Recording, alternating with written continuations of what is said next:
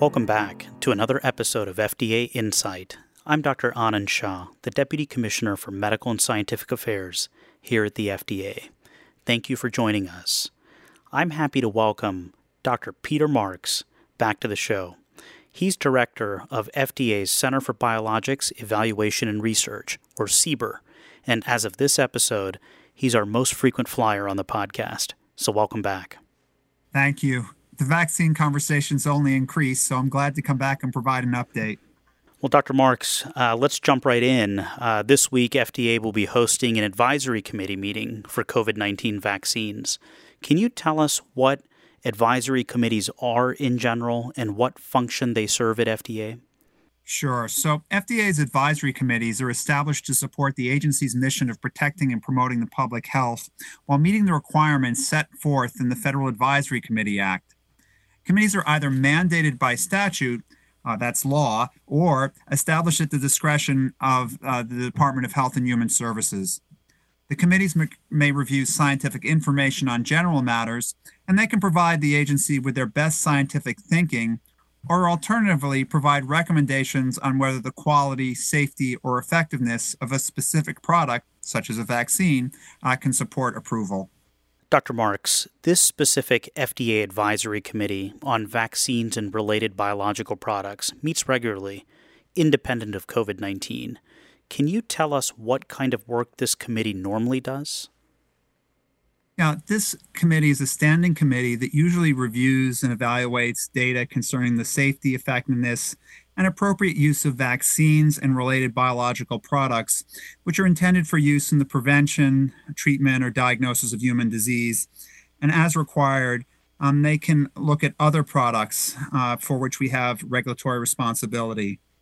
Sometimes they also meet to discuss more general issues, and they also can meet to discuss FDA's research programs, which provide scientific support for the regulation of these products, and they'll make appropriate recommendations to us.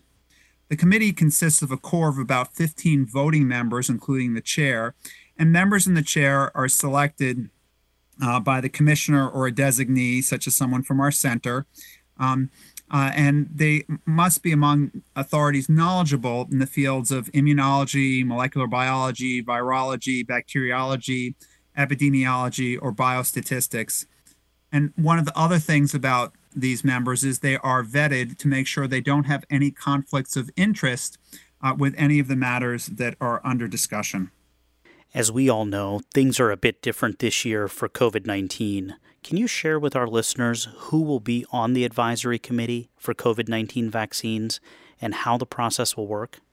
The Vaccine Advisory Committee has been augmented for COVID-19 with leading experts in the field.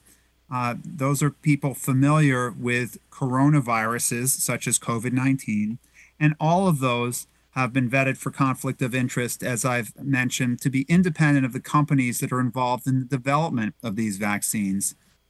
The materials will be discussed at an open session of the advisory committee meeting for COVID-19 vaccines and will be posted on FDA's website and available to the public like they would be for any advisory committee meeting.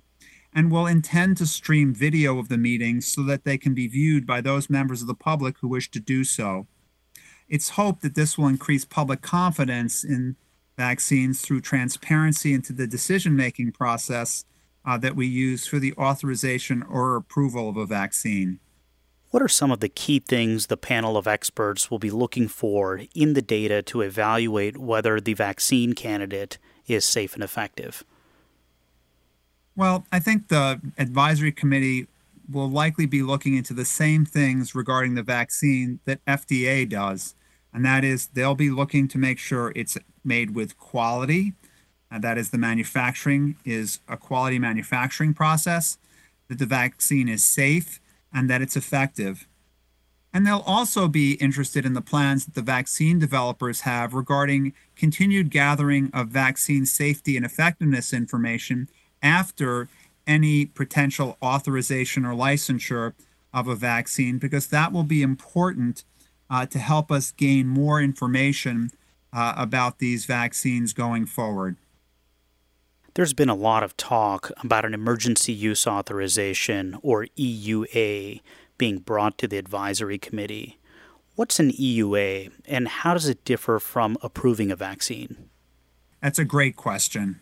And a lot of people are interested in knowing that because EUA was not a household term before, and now it's in the newspaper all the time. So an emergency use authorization is explained as follows. Normally, manufacturers spend several months analyzing data they've obtained and submitting it to FDA as part of a biologics license application, also abbreviated BLA, and that's for a vaccine, in order to request approval to market it. And such an application can encompass tens of thousands of pages, and it usually takes the agency several months to review it. However, because of the ongoing public health emergency, manufacturers may choose instead to submit a request for emergency use authorization, which we'll abbreviate as EUA, instead of the BLA. And this pathway was put in place after the terrorist attacks of 9/11 to ensure that potentially life-saving medical products could be available to people in medical need before they've fully been studied to the same level as approved products. That being said, the standard for an EUA is flexible, and for a product like a COVID-19 vaccine, we'll only be thinking about issuing this if it's demonstrated clear and compelling efficacy in a large, well-designed phase 3 clinical trial, similar to that which would be required to support an approval. And that's because it's potentially going to be administered to millions of individuals, including healthy people. Who will ultimately decide whether an emergency use authorization gets issued? Well, the career staff at FDA will ultimately decide whether an EUA is issued. The career staff consists of a group of physicians, scientists, and support staff at FDA who are devoted to the unbiased evaluation of information regarding the manufacturing and the development of vaccines. It's their duty to uphold globally respected standards for product quality, safety, and efficacy. And they'll monitor the entire process of vaccine development from the beginning to the end, and then they'll follow these products after they've been made available to the public. What measures will be put in place to ensure that a vaccine that receives an emergency use authorization is truly safe in the long term? Yeah, so this is one of those really important questions that people have, because it is true that for these vaccines, we may have safety follow-up that is not quite as long with an emergency use authorization as it would be with a biologics license application. And although that will be the case, safety surveillance on millions of individuals receiving a vaccine will be conducted using large computer databases. And that's something we do for other newly approved vaccines, but by doing it here, it will allow us to identify any rare or late side effects that might not have been observed in the initial data collected.